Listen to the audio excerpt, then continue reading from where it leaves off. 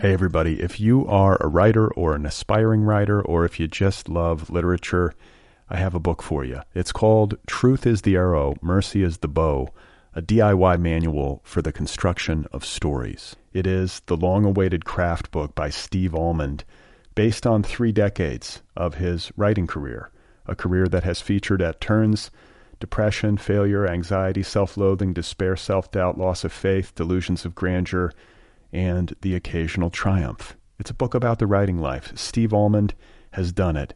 He has embraced it, the full catastrophe, and he has lived to tell about it. The Boston Globe says, quote, "This isn't just a book about writing, it's a book about honesty." And Richard Russo calls it, quote, "one of the best books on writing I've ever read. It's also the funniest by a country mile." Once again, it's called Truth is the Arrow, Mercy is the Bow, a DIY manual for the construction of stories by Steve Almond, available from Zando. Go get your copy right now, wherever you buy books.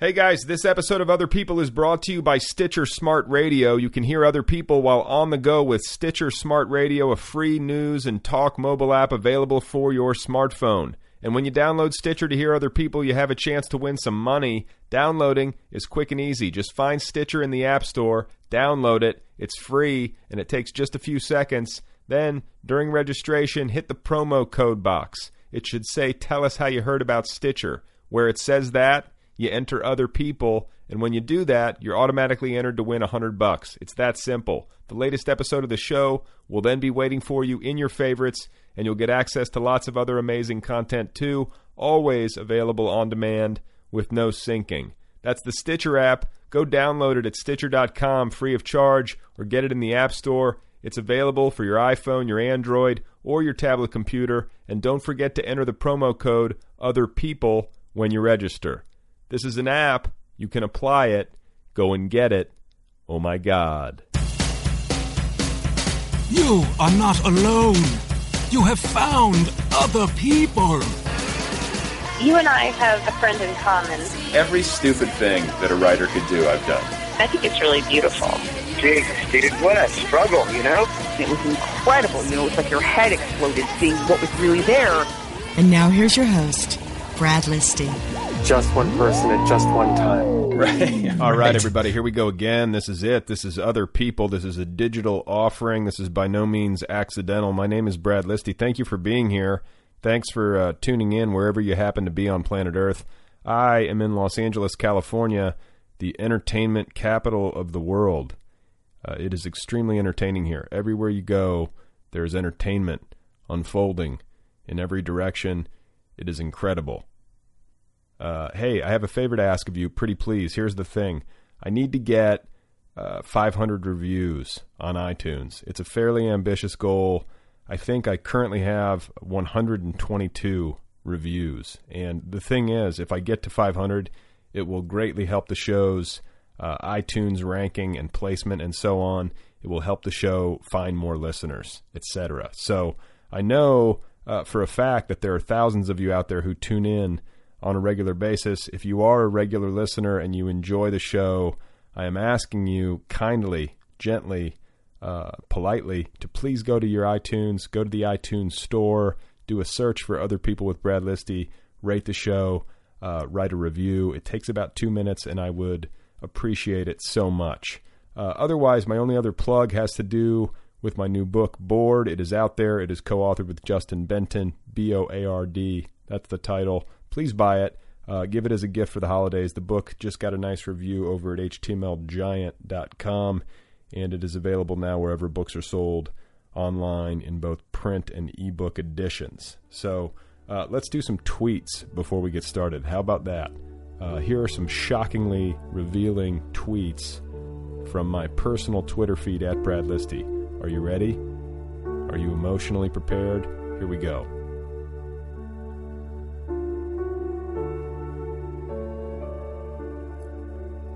Two-year-old daughter just asked me if I have a vagina. As I went to say no, my wife interrupted and said, "Kind of."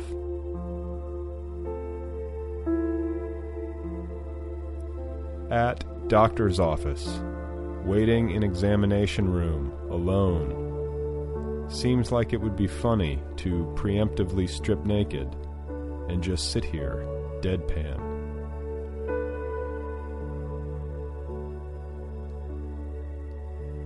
Daughter just told me that she likes my boobs.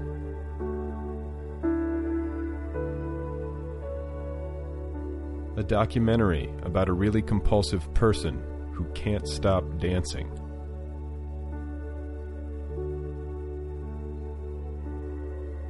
Wonder if a farmer has ever milked a cow directly into a bowl of cereal.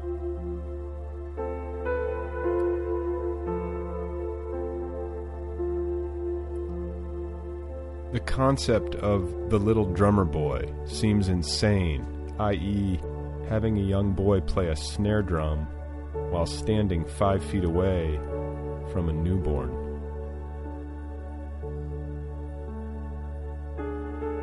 Feel like I might laugh uncontrollably if forced to milk a cow. Okay, there you have it, folks. Those are some tweets. Those are some high-quality tweets. I hoped you enjoyed them. I hoped you enjoyed them. I also hope you enjoy them. Hey everybody, if you are a writer or an aspiring writer, or if you just love literature, I have a book for you. It's called Truth is the Arrow, Mercy is the Bow, a DIY manual for the construction of stories. It is the long-awaited craft book by Steve Almond, based on 3 decades of his writing career, a career that has featured at turns depression, failure, anxiety, self-loathing, despair, self-doubt, loss of faith, delusions of grandeur, and the occasional triumph. It's a book about the writing life. Steve Almond has done it. He has embraced it, the full catastrophe, and he has lived to tell about it. The Boston Globe says, quote, "This isn't just a book about writing, it's a book about honesty." And Richard Russo calls it, quote, "one of the best books on writing I've ever read. It's also the funniest by a country mile." Once again, it's called Truth is the Arrow, Mercy is the Bow, a DIY manual for the construction of stories by Steve Almond, available from Zando. Go get your copy right now, wherever you buy books. My guest today is Zeina El-Khalil. She is, in addition to being an author, an installation artist, a curator, and a cultural activist. During the July 2006 attacks on Lebanon, her blog, BeirutUpdate.blogspot.com, was published internationally by venues like CNN and the BBC.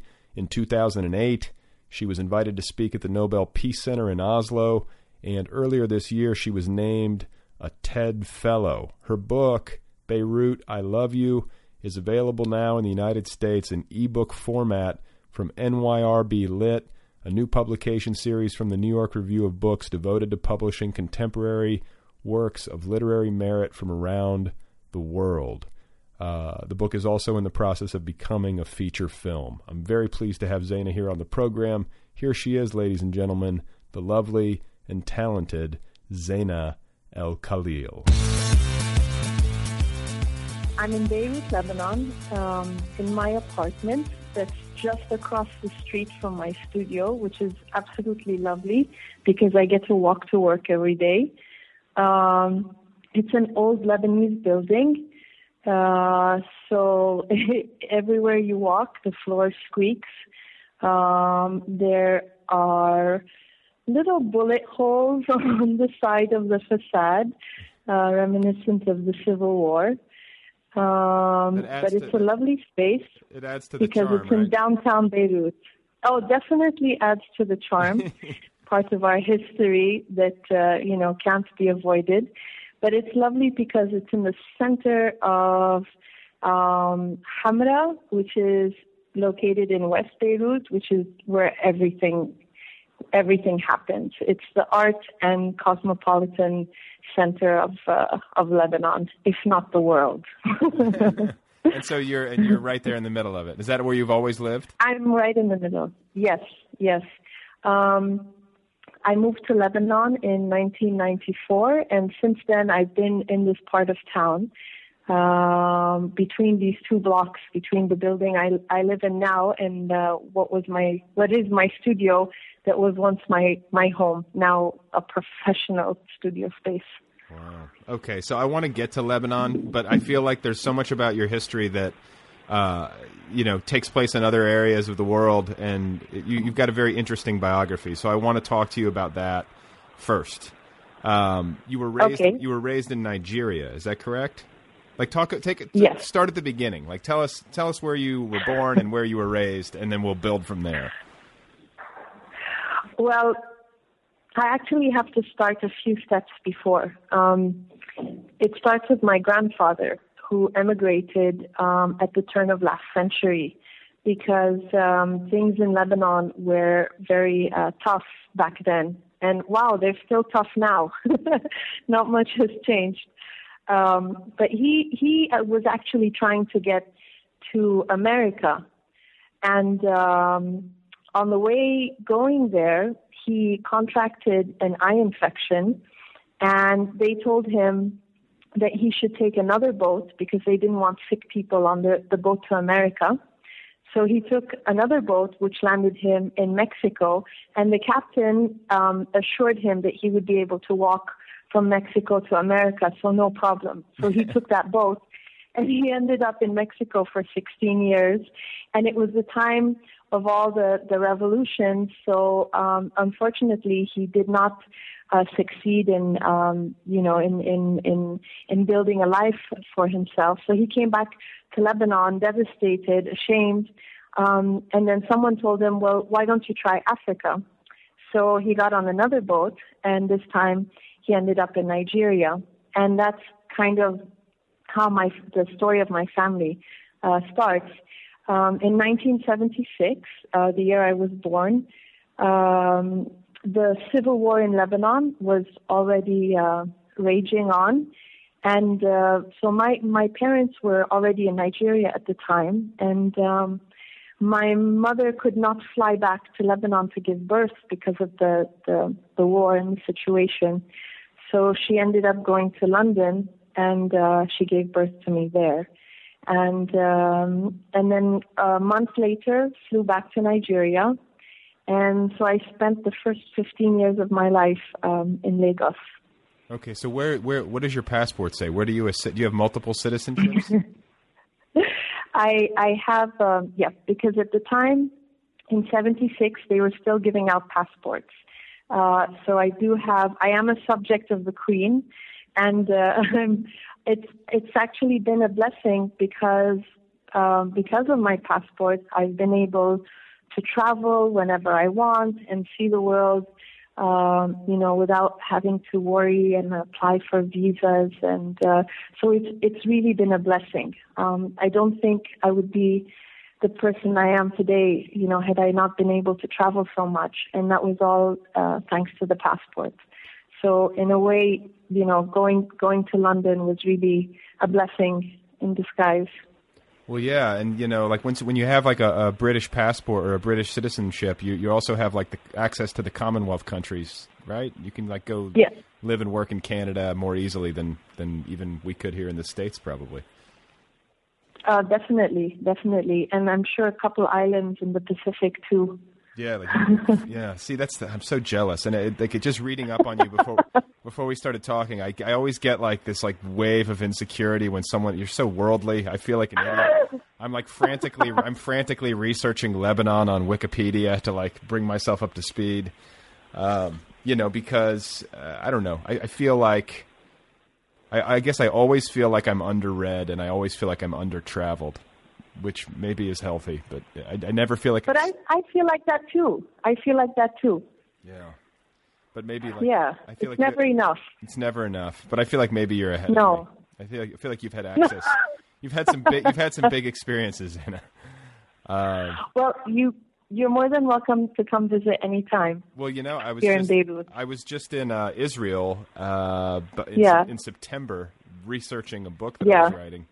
And I was close. That's the first time I've ever been in the Middle East. So I was there for 3 days. You know that if you visit Israel, you can't come to most Arab countries, you have to change your passport. If you have a stamp in your passport, an Israeli stamp, you will not be allowed into a lot of Arab countries, including Lebanon. So if you do have that stamp, you have to change your passport if you want to come visit. Oh, wow. Yeah, I didn't realize because that. technically we're in a state of war. Technically, so it's illegal to do that. That's heavy. Yeah. No, I had never been to that part of the world, and I got hassled at the airport just because security on El Al. I flew on El Al, the Israeli airline. It was so intense, and I just have no experience in that part of the world. So I got there, and they start interviewing you in line at the airport in a really kind of professional way. There's a lot of specific detail questions, and these people are practiced at this. They're trying to kind of suss out what your situation is, and they started asking me questions, and I started answering, and I think I was a little nervous, and so they picked up on that, and they're they made me go to another special room, and I was just I felt like I was I don't know, what's the word? An idiot? Because I was just being interrogated. Well, no, I just felt like I handled it poorly because I was too awkward. Do you know what I'm saying? I was talking too much. Well, anyone who's put in that kind of situation, no matter where you are in the world, it feels really uncomfortable to feel like you're being judged. Yeah. And unfortunately, from what I know of friends who have been to that part of the world, it's the same thing, and it's also a scare tactic to keep, liberal, open-minded people away because, it's for the way I see it, it's part of the whole fear machine, that exists there. That it's this kind of bubble that they don't want, they don't want certain kinds of people coming to visit, to report, to try and change things or shake things up. So, it's definitely uncomfortable. Well, let's keep building on the okay. Back to Lebanon. Yeah, so we're back to Nigeria. Actually, you said you were raised. Okay. Were you raised in Lagos? Is that what you said? Yep. Okay, Yep. So tell me about that. So, this was your entire childhood up until your college years. You were in Nigeria. So where we lived, it was in one of the older parts of Lagos, which is called Apapa. And Apapa in the beginning was, pretty hip. A lot of the Lebanese who immigrated kind of settled there. But then later, everything moved to another island. Lagos is very lagoony, so there are lots of little islands connected by bridges. You don't feel like it's an island. It's not like an exotic island, but they are actually little floating masses of land connected by bridges. So we kind of ended up getting left out, and people moved further inland, and all the financial district and all of that, and a lot of the economic growth went inland. But in a way, it was really nice because it felt like, we were really, you could still feel Africa. It was still very raw and, unfiltered. There was, I still feel very connected to nature when I'm there, to the land. And that's, I think, for a child growing up, it's a gift, to be able to run around and play until 9, 10 o'clock in the evening. It's really a blessing in the kind of world we have today. I was always aware of being different, meaning that I came from somewhere else because we used to call our family in Lebanon every weekend. And, my parents felt it was really important to stay in touch with them. And especially with the civil war raging, it was important for them to hear our voices and, to stay connected to us growing up. And then at one point I became very angry because I didn't really know who I was or where I, where I fit in. And hormones started kicking in, and that's when I discovered heavy metal. And that became my salvation, because I just locked myself up in my room with these, cassette tapes that I don't know where I would find them. Sometimes if people were traveling, I'd make a list and they'd bring them back, and I just headbang for like hours until I felt better. So what were your bands? Like what were your heavy metal bands? Did you have favorites, obviously? Oh, definitely. So in the beginning, I have to confess, I started slow. So I started with more like glam rock, and definitely like Bon Jovi was on the top for many years. Sure. And then I slowly progressed to more like Anger and then thrash, and Megadeth was also like a big favorite. But then, I wanted like something with substance, and then I discovered Iron Maiden. And the lead singer of Iron Maiden actually has a degree in English literature. So he would create these songs, they're ballads, and I'd learn a lot about like Greek philosophy and not philosophy, but like mythical stories, and through his music. And I really like the album art too. So I started copying the album covers, and that's how I taught myself how to draw, by copying the Iron Maiden covers. Interesting. This is an origin story that I have not heard yet. This is new. Yes. So let's talk about your anger as a teenage girl, because obviously anger in teenagers is normal. We all go through that, but like from a personality standpoint, it sounds like you were already leaning in an artistic direction just by drawing these album covers and locking yourself in your room and listening to heavy metal for a long time. I think that's an artistic indicator. I mean, I know a lot of teenagers listen to music in their rooms, but when you're listening to metal for hours on end, like that's pretty much a sign that you're going to wind up doing installations or writing books at some point. Really? I think so. I'm guessing. Okay. Were you like at this time? Were you like, how were you behaving? Do you know what I'm saying, in the world, and were you getting along with your family? Yeah.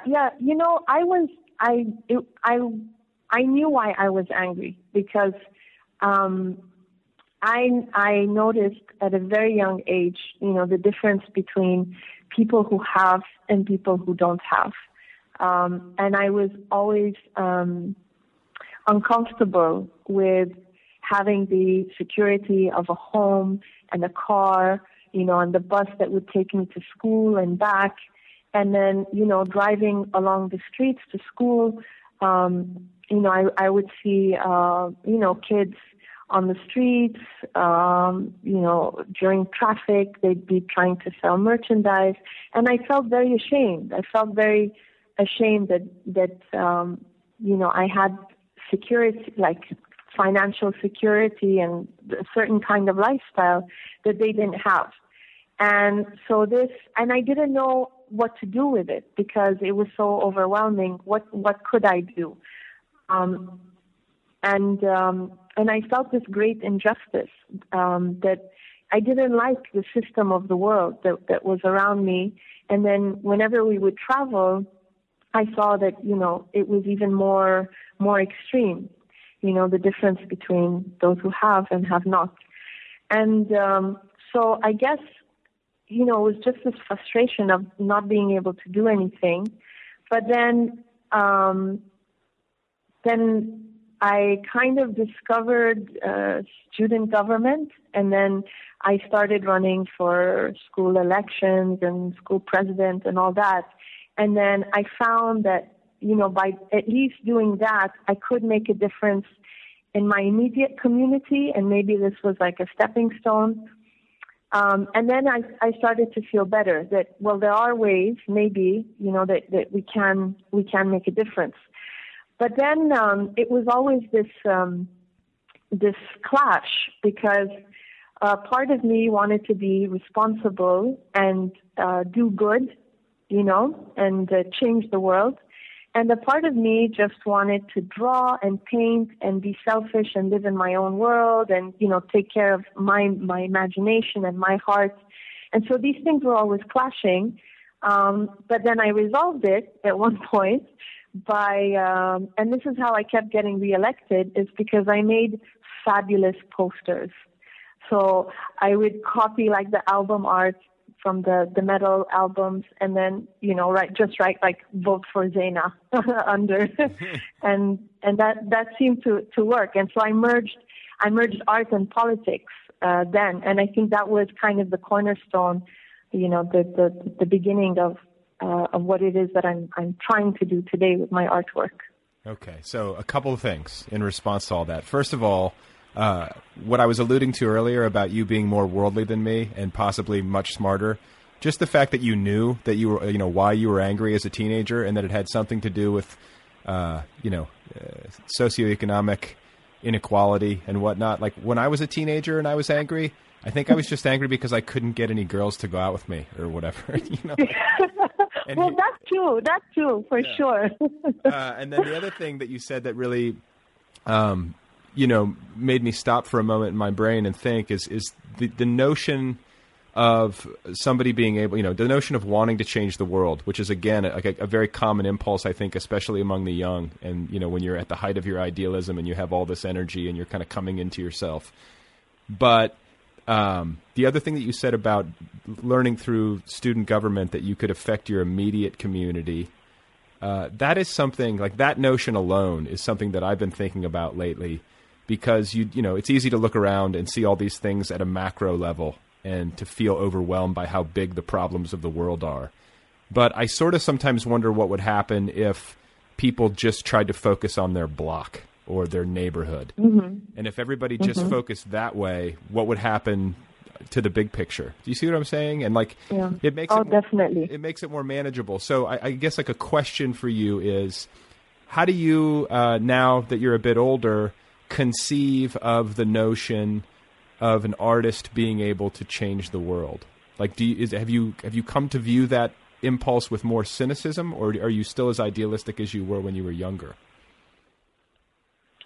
No, I'm still very idealistic, but I'm also aware that that things need to be done in a way that's natural, in a way that also has a little bit of moderation for it to be effective, and I believe that art that starts from a grassroots perspective is always healthy, because like we were saying before, you directly, you affect your direct community, and that's something that's totally manageable. But then when art kind of leaves your hands, your studio, your neighbor, and gets put into the public sphere, sometimes it can be manipulated, or especially that the art world is so, it's very, what's the word? How do I say this without scaring off galleries from ever wanting to work with me? But it's very consumer oriented. It's very much about money, the art world, the art sales, the galleries. And so sometimes things can be, let's say, shown, not necessarily out of context, but maybe not always to the community who needs to see this work, Right. So my biggest fear is when I prepare for a year or 2 years for a show, and then it's just a certain community that sees the show, and then maybe not the people I would really, really like. So then, is art changing the world, or is it just, you go to see an exhibition that you like, that you want to see? It's very rare that you go see something that you don't want to see. So sometimes it's preaching to the preached, and that's something to be careful about. So I'm trying to keep a reasonable amount of control in how the work is viewed and in what context. And, like ideally, the best context is to have art, I think, like on some kind of really super public platform where everyone gets to see it, and then everyone can dialogue and, exchange feelings and thoughts, and, but it's very hard. It's very hard to show art that way unless it's like an outdoor sculpture, because we have such kind of regimented ways to view, and exhibit art today. Yeah. So what about like graffiti art? Has that been something that you've ever toyed around with? A little. It's very interesting time right now in Beirut, because a couple years ago, it's like there was this huge discovery and explosion of graffiti all around the streets of Beirut. People started making their own stencils, creating big murals, and now it's a really, really big thing. And a lot of them are socio-political messages, which is interesting, or messages from, groups who maybe like gay and lesbian groups who are not comfortable, voicing their their opinions in public. There's a lot of really, really interesting gay and lesbian graffiti. So it's like the walls of Beirut have become a very interesting ground for dialogue and sharing of ideas. I was going to say, because that type of art allows you to sort of pick your location. It might be more temporary than an installation or a painting hung on a museum wall. Yeah. Yeah. Ideally, I think that if you can combine writing and film and art and street art and gallery art, if you can find the right equation for all of that, then it's great. It's a blessing. But just sticking to one venue it starts to confine the work. Yeah, it seems like you need to. Not only do you need to spread it out geographically, but you need to spread it out into different groups. Like there's just a certain setup. There's a certain kind of person that is going to go to a gallery opening. Do you see that? Yeah, that's just what you're saying. And so it's like it's hard to reach beyond the kind of art scene people unless you're out in public with the work or you're finding creative ways to display. Yeah. Well, that in a way. That's partially why I've spent a lot of time developing my website, because I think that is the freest and most open, venue. So I always try and keep the site updated and have it, be as interactive as possible. And I think, we're very lucky with the internet now, because, people in China and South America can see my work. So what is your website? So why don't you plug it right here just so we can make sure people know? It's my name, so ZeinaElKhalil.com. Okay. And it's interesting. I used to have a kind of an alter ego, because I wasn't very comfortable, because I was worried that the work might be too political or whatever. But this year, I decided it's time to start using my real name and just go for it. So now that's the new. What was the old moniker? Was that Ziggy Doodle, or is that? Yeah, it's Ziggy Doodle. Okay, so now you're just now you're owning it.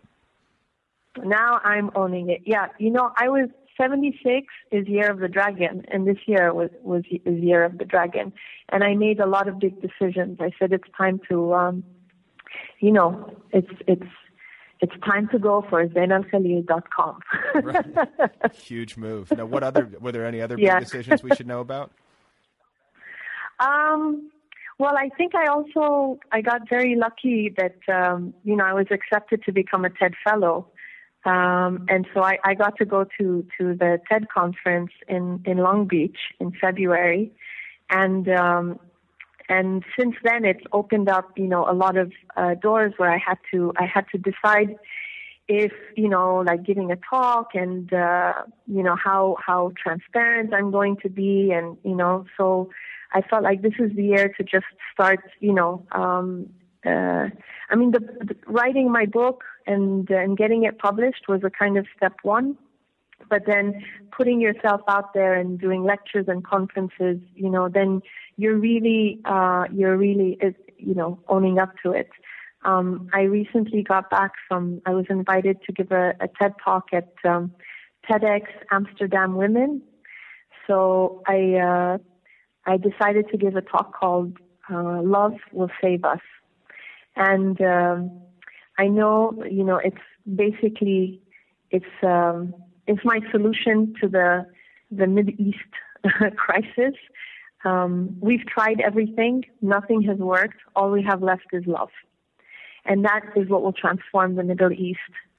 So getting up in public and saying things like that, one could be, misinterpreted or thought of as maybe naive, but I really, really believe in that. And so, it was the year to start saying it publicly and, trying to convince other people too. The year of the dragon. Yeah. I like it. Okay, so let's get you to Beirut. You went to Beirut for college, correct? Yes. That's what brought you to the city when you were 18 years old? Is that? Yep. Yeah. Okay, so you left Nigeria, you decided to go to Beirut. How does that happen? I always say it's fate, destiny, because at the time I actually wanted to go to New York to study art. But my parents were like, no, you must go to Lebanon and get married. And no, they're really open-minded, but they just, I'm the eldest and it's very normal. Like they weren't comfortable with the idea of their daughter going off to New York. So I was like, okay, fine, I'll go to Lebanon. And so I only applied to one college, and thank God I got in. And it turned out to be the best decision I made, because I think I had more fun here than I would have had in New York, because, 18 years old, the Civil War had just ended. I was living alone because my family was still in Nigeria. So post-war countries are, there are no rules, there are no regulations. You can do anything you want. And that's when I discovered alcohol. I was going to say. But I'm glad, and parties. I'm glad to hear you say all that, because, I don't want to, obviously a post-war country is reeling from all sorts of different traumas. But the upside is that it's usually cheaper to live there. And there seems to be some sort of, what is it? Like a regeneration of spirit. Exactly. There's like I feel like there's a huge unleashing of energy, creative and otherwise, in a place that has just been through that kind of trauma. And so you just got to you kind of arrived on the scene and got to ride that wave. Exactly. It was a huge celebration. At least in the eyes of an 18-year-old. Had I been older, I'm not sure how I would have experienced it, but I just saw everything as an opportunity to create something new, a new neighborhood, a new society, a new art project. Like I could just take my camera and go and take pictures, and there's this creative energy that was so vibrant. That still is. Like, I think that's the nature of countries, or forget countries, but places that are, volatile. When you're constantly courting death, you learn how to appreciate life. You really do. And every moment is so intense. And people here are really, really friendly. It's like a giant village, because most people know, they'll know your family, or they'll know, your cousin's cousin. So in a way, it's so easy to make friends, and then it's so easy to go out and socialize. So really for an 18-year-old, it was a dream. And it was a very different experience because when we would come here for summer vacations, when I was much younger, I hated it. Because I just felt like I didn't fit in, I didn't understand anything. And of course, it was still during the Civil War, so everyone was, tense, and you never knew when things would flare up again. And so, it wasn't comfortable. It wasn't fun. But then later, it was totally, totally different. But at the time, Beirut, today when you talk to people about Beirut, they think of it as, party central. It is like the party capital of the Middle East. But back then in 94, the only bars that were open were kind of, like red light, bars. So it wasn't a place where I could go and feel comfortable. So and there were very few restaurants, no movie theaters, because they had all been bombed out during the war, or used as like shelters or sniper points, militia headquarters. So we actually used to drive every Friday and Saturday night, and about an hour, or if you got caught in the traffic, 2 hours, just to go to the town up north, which was relatively unaffected by the war, called Jounieh. So we would make that drive just to have drinks and maybe watch a movie and go to a restaurant. And then we come back to Beirut, and, there's also, like, during the war, the electricity was cut, so most people rely on generators or battery packs that they charge up, through the generator. So it's always, I remember the first thing was be so dark coming back, like no lights because there's no electricity. And I get home, and I lived on the rooftop of an old building in a tiny little shack on the roof. So I'd have to walk up, the 7 flights of stairs in pitch dark, scared shitless, and like run up, lock the door, and be like, oh, okay, I'm home. But, obviously very happy because I was buzzed, from the tequila. I was going to say, you have to be drinking if you're, to live, and I got like the smallest taste of this when I was in Israel, just because it's somewhat similar. There's like a similar heightened level of danger in that part of the world generally, and certainly more dangerous than what I'm accustomed to in the States. And, when you get into socializing with people and when you're talking about the culture in broad strokes, like, are people like, I guess the question I'm trying to ask is, when people are festive, they're really festive, right? Like everything just seems like it's absolutely much more intense, whether it's that or whether it's, just talking on the street on an average day. I did feel like a certain kind of intensity that in some ways reminded me oddly a little bit of New York. There's something about the in-your-faceness. Yeah. There's like an in-your-face kind of attitude, and like people kind of say how they feel, and I like that. Yeah. I prefer that to people being sort of passive-aggressive and, making you guess how they feel, Yeah, yeah. I always say, like, we live life here like there's no tomorrow.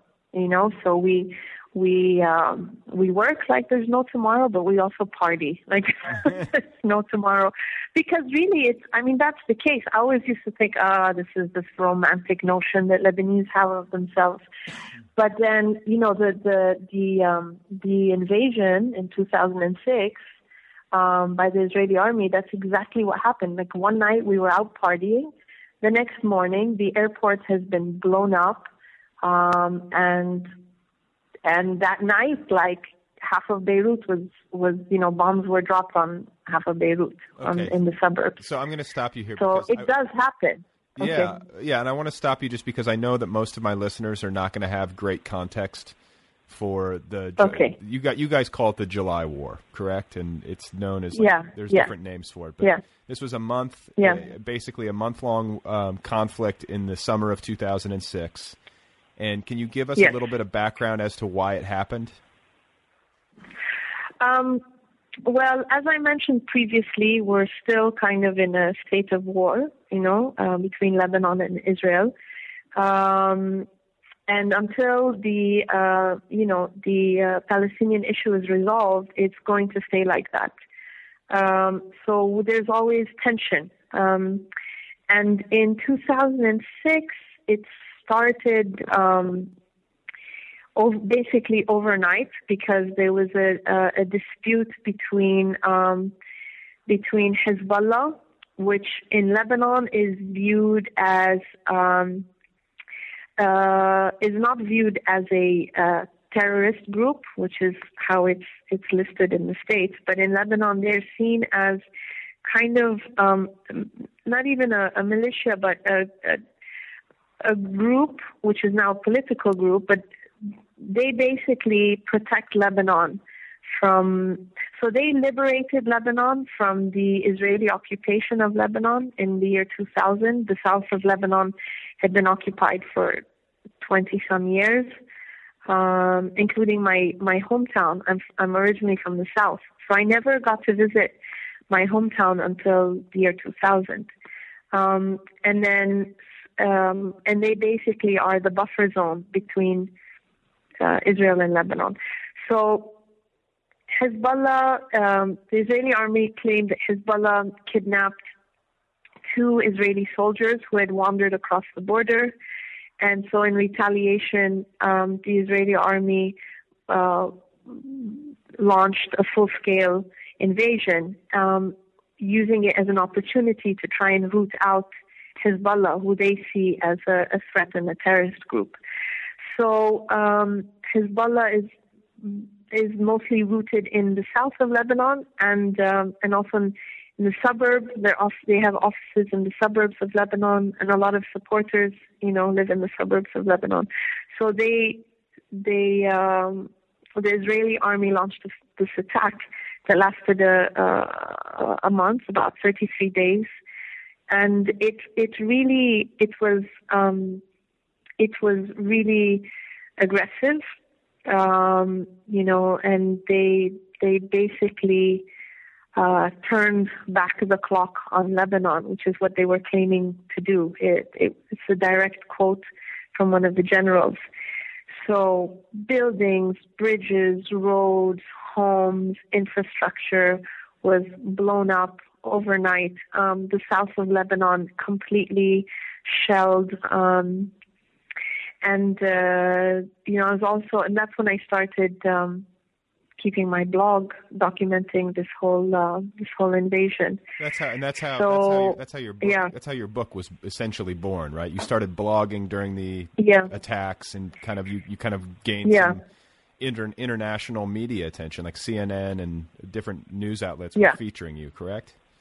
Yeah. The first night the bombs started falling, I thought, like, if I'm going to die tonight, I want to make sure everyone knows how and why, because it's something that just came out of the blue, and I was really, really afraid, and I didn't want to be another nameless victim, and so I got online and I wrote an email that I spent the whole night writing. And in the morning, I was still alive. The electricity was still on. The internet was still on.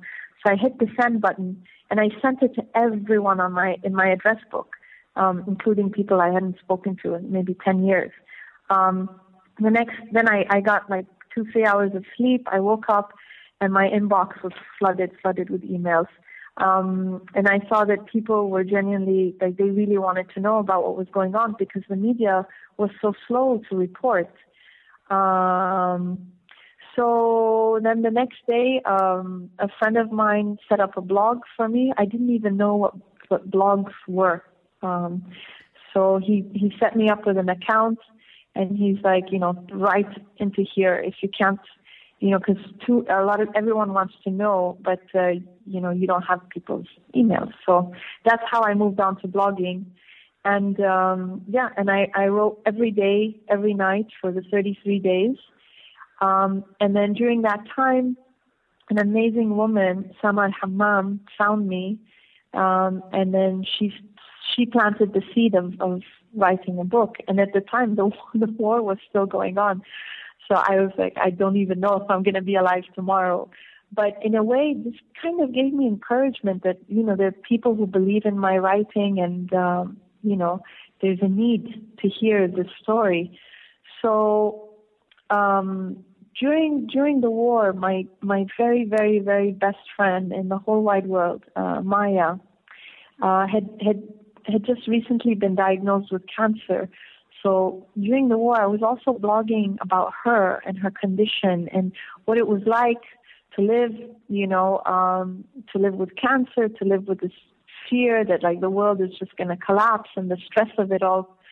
And Maya's story really, really touched people's hearts. And then I realized like the tools, the power of writing and of love, because I wasn't writing from a political point of view. I wasn't writing to blame or to hate. I was just writing about our lives and everything from, Maya's hair falling out to, making cosmopolitans, to help pass time away. I was also writing about environmental disaster, like the Israeli army blew up our fuel reserves and tons and tons of oil spilled into the sea. And it was the largest environmental disaster of the side of the Mediterranean. But then I was also writing about silly jokes that people were coming up with, and so it was very human. Then the invasion ended, and then 2 months later we lost Maya. She passed away, and then I lost myself for a long time.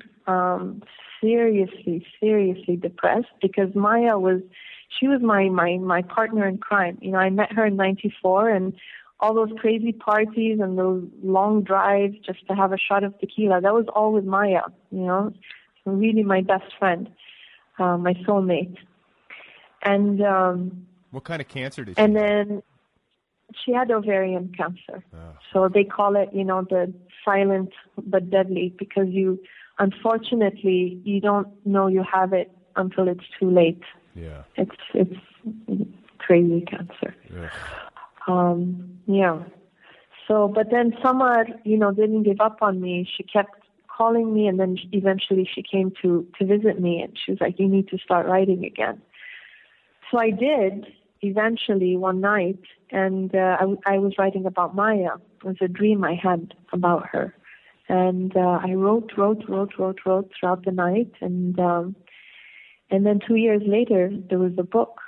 And that first chunk of writing I did is now somewhere in the middle of the book. It's based on this dream I have of Maya, visiting her in the graveyard.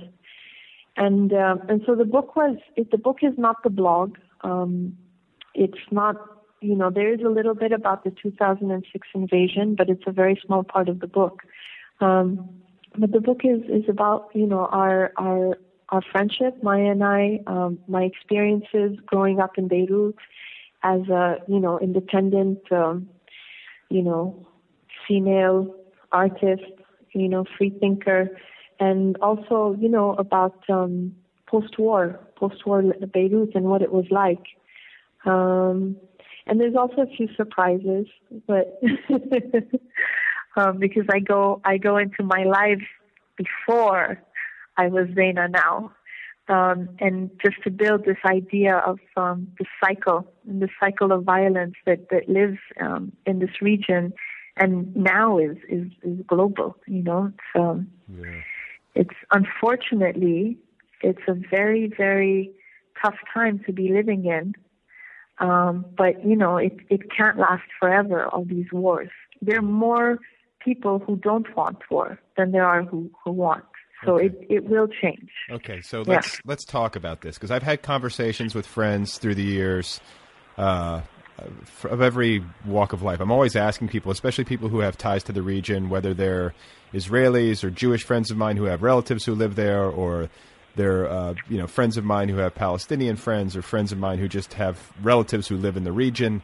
Like, what you mentioned earlier, that until the Palestinian issue is resolved, it's going to be difficult to remove the countenance of war between Lebanon and Israel, or between between lots of countries in the region and Israel, frankly. So, what is the Palestinian issue? And then, you alluded to it earlier with when you were referencing your TED fellowship and the speech that you gave in Amsterdam. But can you elaborate on how you think this thing ultimately is going to be solved, and what needs to happen? Try to define it for people who might not see it clearly. Okay. I think there's two ways to look at this.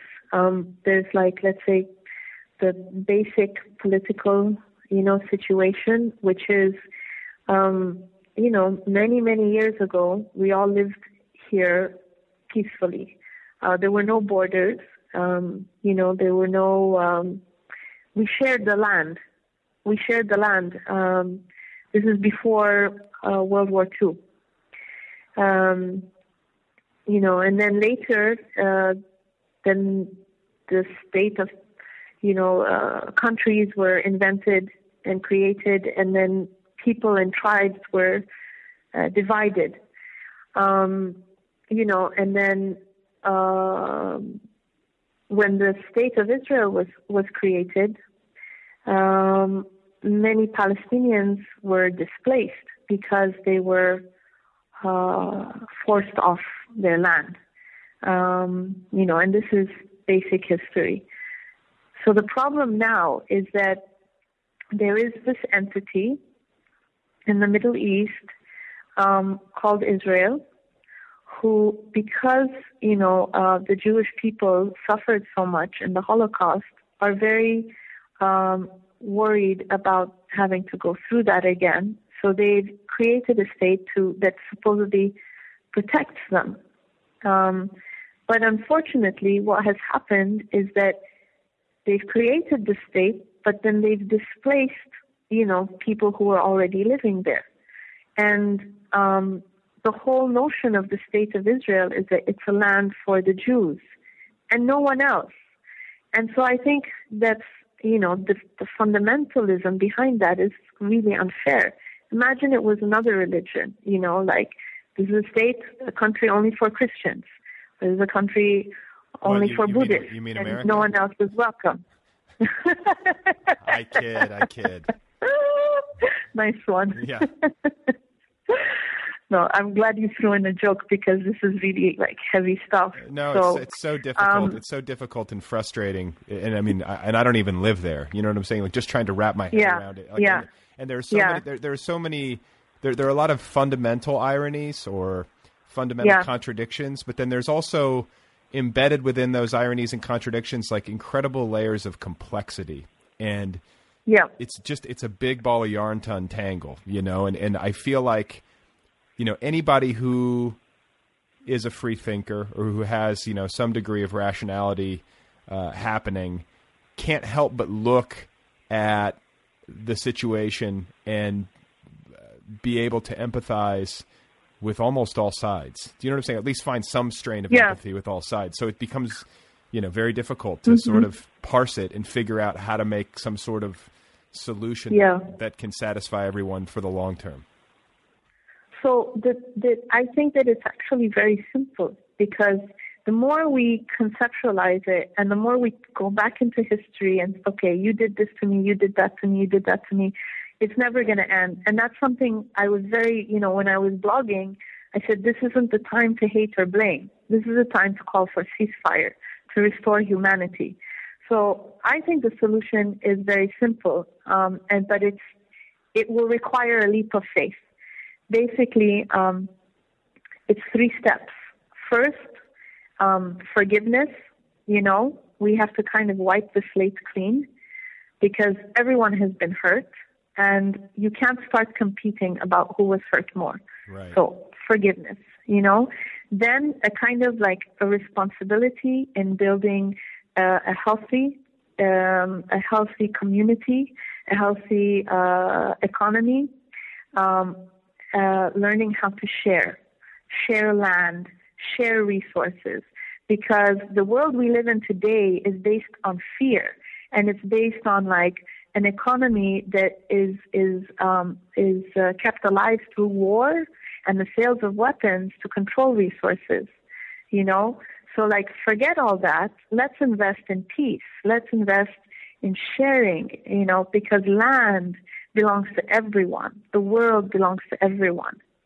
And then the third step, and this is where the leap of faith is, you know, we're all talking about revolutions in the Arab world, but no one, you know, I think we need a revolution of the human spirit.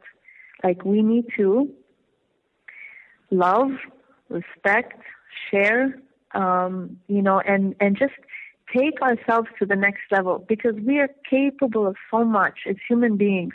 We're capable of giving so much love, but we're controlled by so much fear, you know. So if we can just take this leap of faith and push ourselves like to the next level of evolution, if you want to call it, and just take that jump, you know, and if these three things come in together, I think that we won't have a problem anywhere in the world, you know, and that, I think that's the only thing that will really, really solve things in a long-term perspective.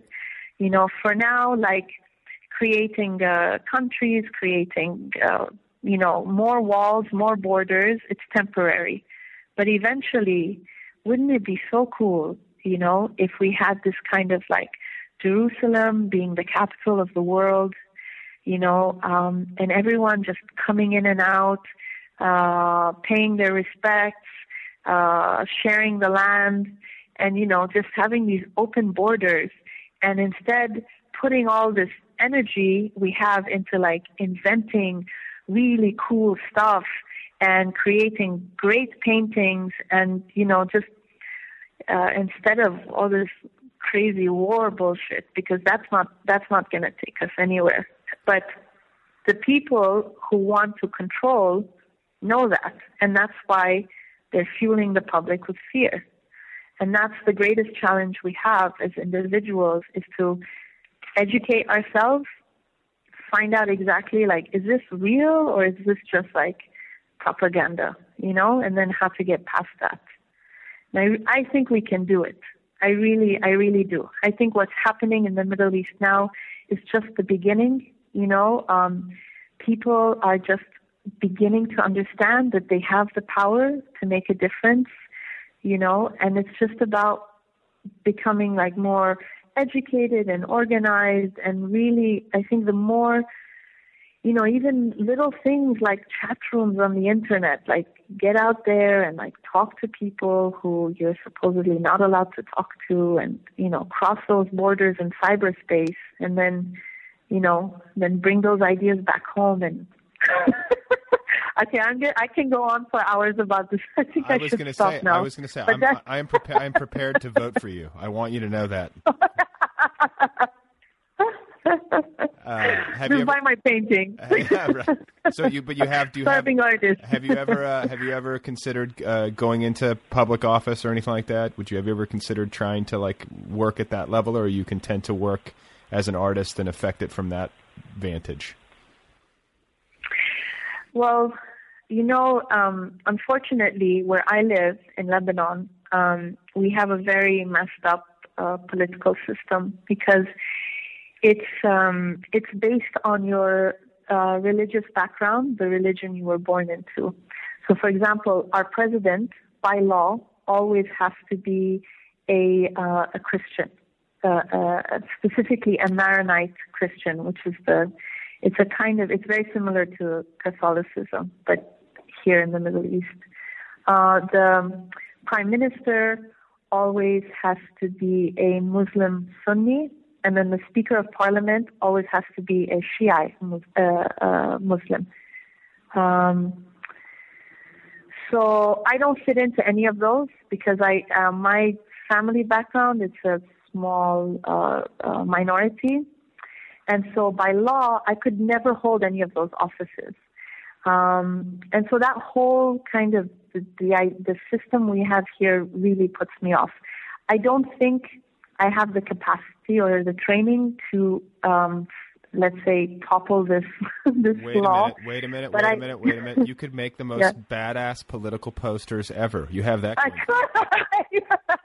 I could totally. Maybe I can make posters for someone who has the training. But I feel that my role right now is I'm more comfortable in self-expression and pushing borders on, let's say, a more grassroots level. And, the politics is it's a different world. It's a world on its own. And it's not transparent. And I want to do work that's transparent. So I think by writing and, making paintings that I have up on my website, I think that this is what I was, that's my role, and if I can help inspire, some people along the way, then I'm very lucky. And I feel that, I've been lucky with that. And I think that's my role. Who knows what the future might bring? Maybe, I don't know, but I don't think that public office, in that respect, it's not something that I see myself working with.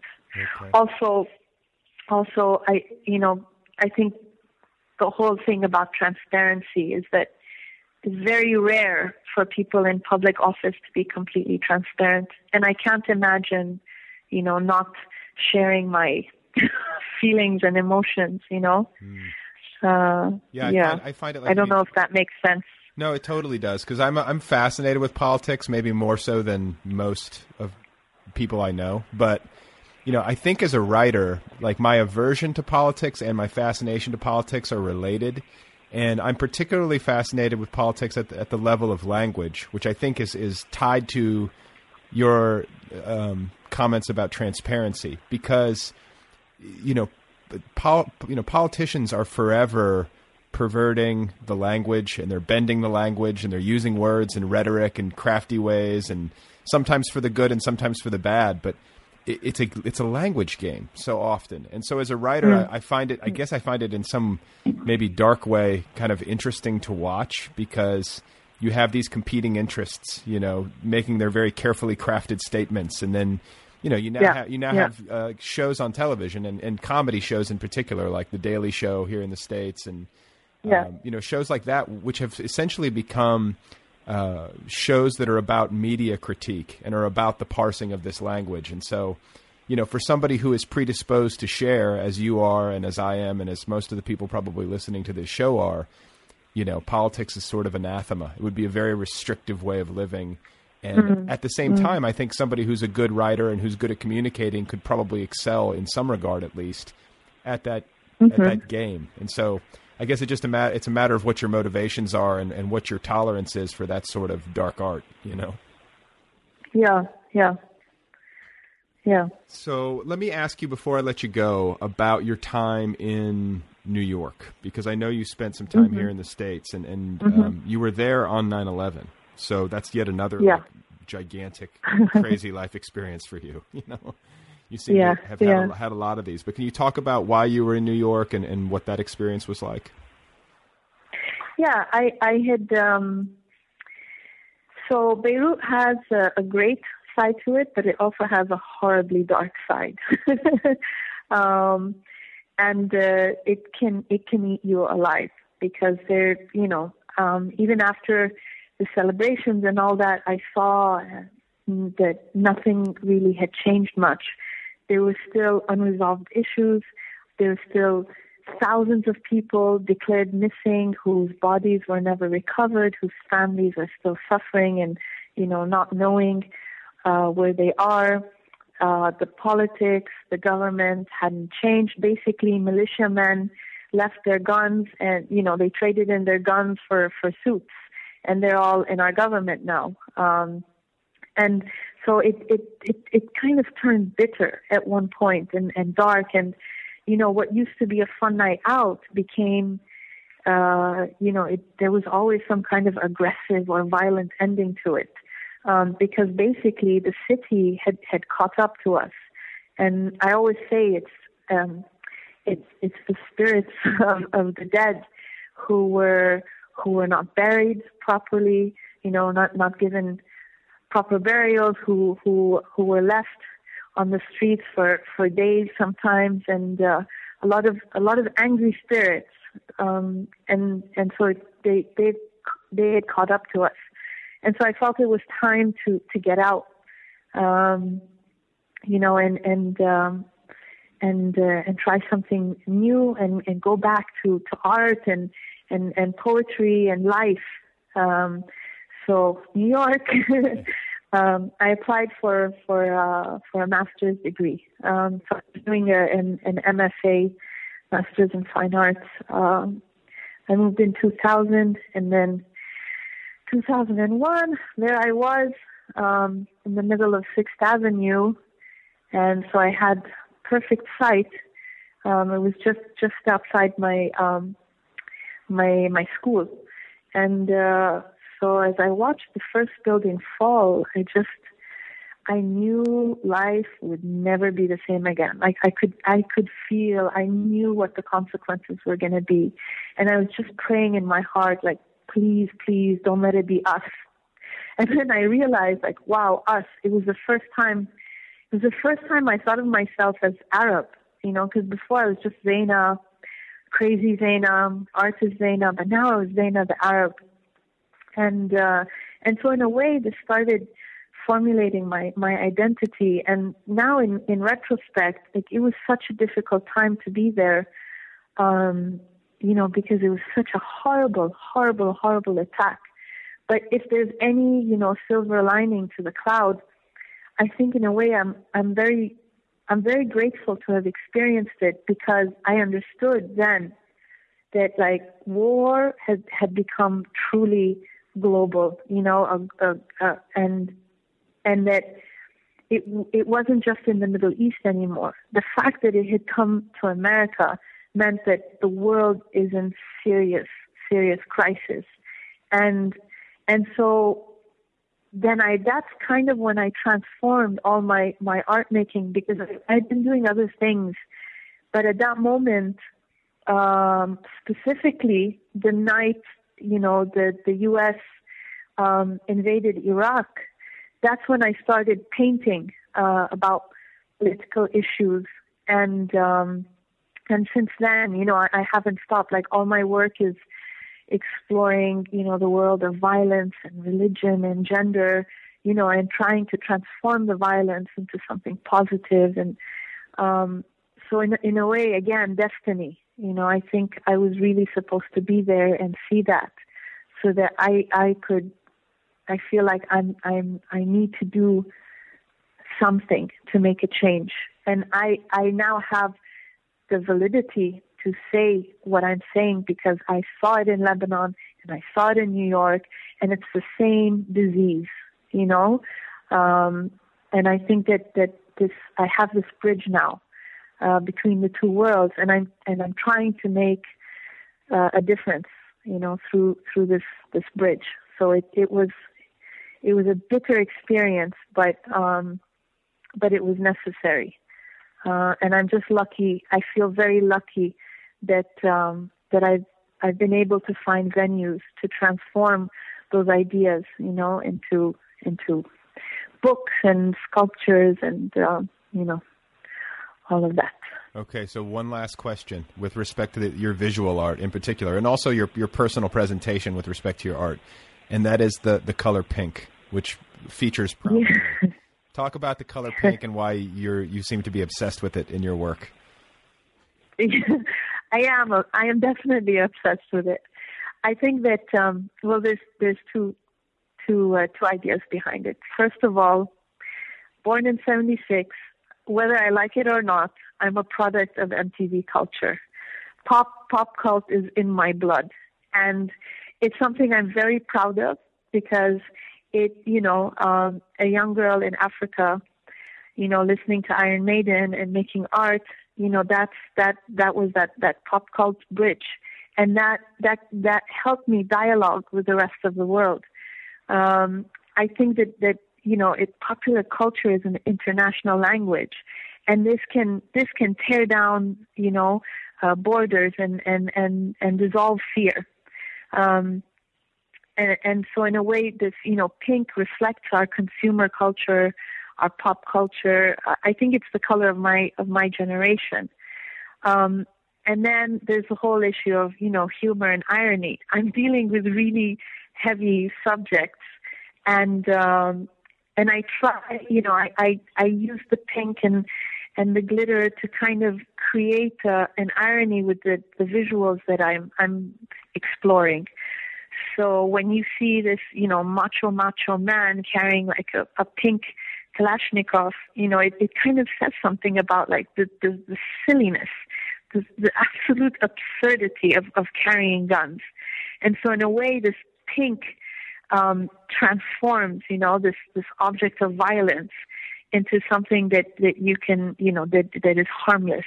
And so I think it's a good way, it's a good road, for if you're dealing with very, very heavy subjects, and it allows accessibility to the artwork.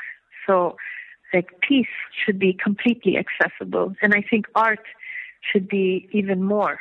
I think it should be something that you can read into, that will stimulate you and keep you stimulated and keep you talking about it. But art should be an open door, not one that makes you feel afraid, to try and decipher the work. And I think pink is the perfect tool for that. Well, on that note, it has been so fun talking with you. Thank you so much for taking the time. I really appreciate it.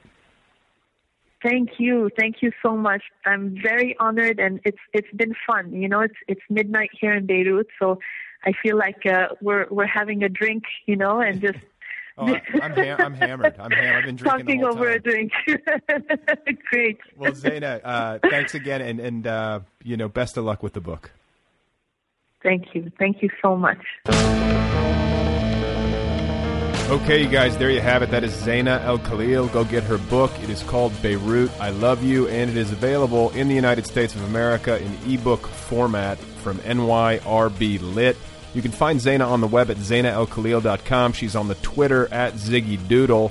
Thanks to Kill Rockstars for all the great music. Be sure to check out KillRockstars.com. And just to be clear, Kill Rockstars provided about 4/5 of the music today, or maybe 3/4. The song that played while I was reading my tweets is a Brian Eno number called The Silver Ball. So go download that. And thank you for indulging me in ranking the show on iTunes. Don't forget to get your copy of Bored, the new book, Board. And also, don't forget to get the Other People app, the official app of this podcast. It is free for your iPhone or your iPad at the App Store or your Android device at the Android Marketplace. It is the best way to listen to this show. It's an app. New episodes automatically upload to the app. You can download episodes to listen to offline. You can favorite your favorite episodes. And you can also get access to the deeper archives and all the great premium content. So go get the Other People app. It's free. What else? It's late here in Los Angeles. I'm racing to get this show up onto the internet. Can you hear it in my voice? Can you hear the sense of urgency? I want you to know how devoted I am to delivering quality audio content to you, people of Earth. Please remember that Django Reinhardt spent his childhood in a traveling gypsy caravan, and that Nathaniel West died one day after F. Scott Fitzgerald. Thank you for listening. As always, I'm going to sign off. I'm going to bid you farewell. I'm going to sleep. I will be back soon. I have more shows in the offing, and just so you know, I will be broadcasting all throughout the holidays without a break. New episodes on Sundays and Wednesdays, same as usual. Why? Because I like doing the show. I don't know. I'm a workaholic. I think I might have issues. And I want to give you something to listen to while you are in transit, while you are delayed at the airport, or while you are stuck in the back of a Greyhound bus next to a smelly ex-convict, or while you are sitting on the couch at your relative's house trying desperately to escape your social anxiety and or crushing boredom. Okay? Okay. Okay.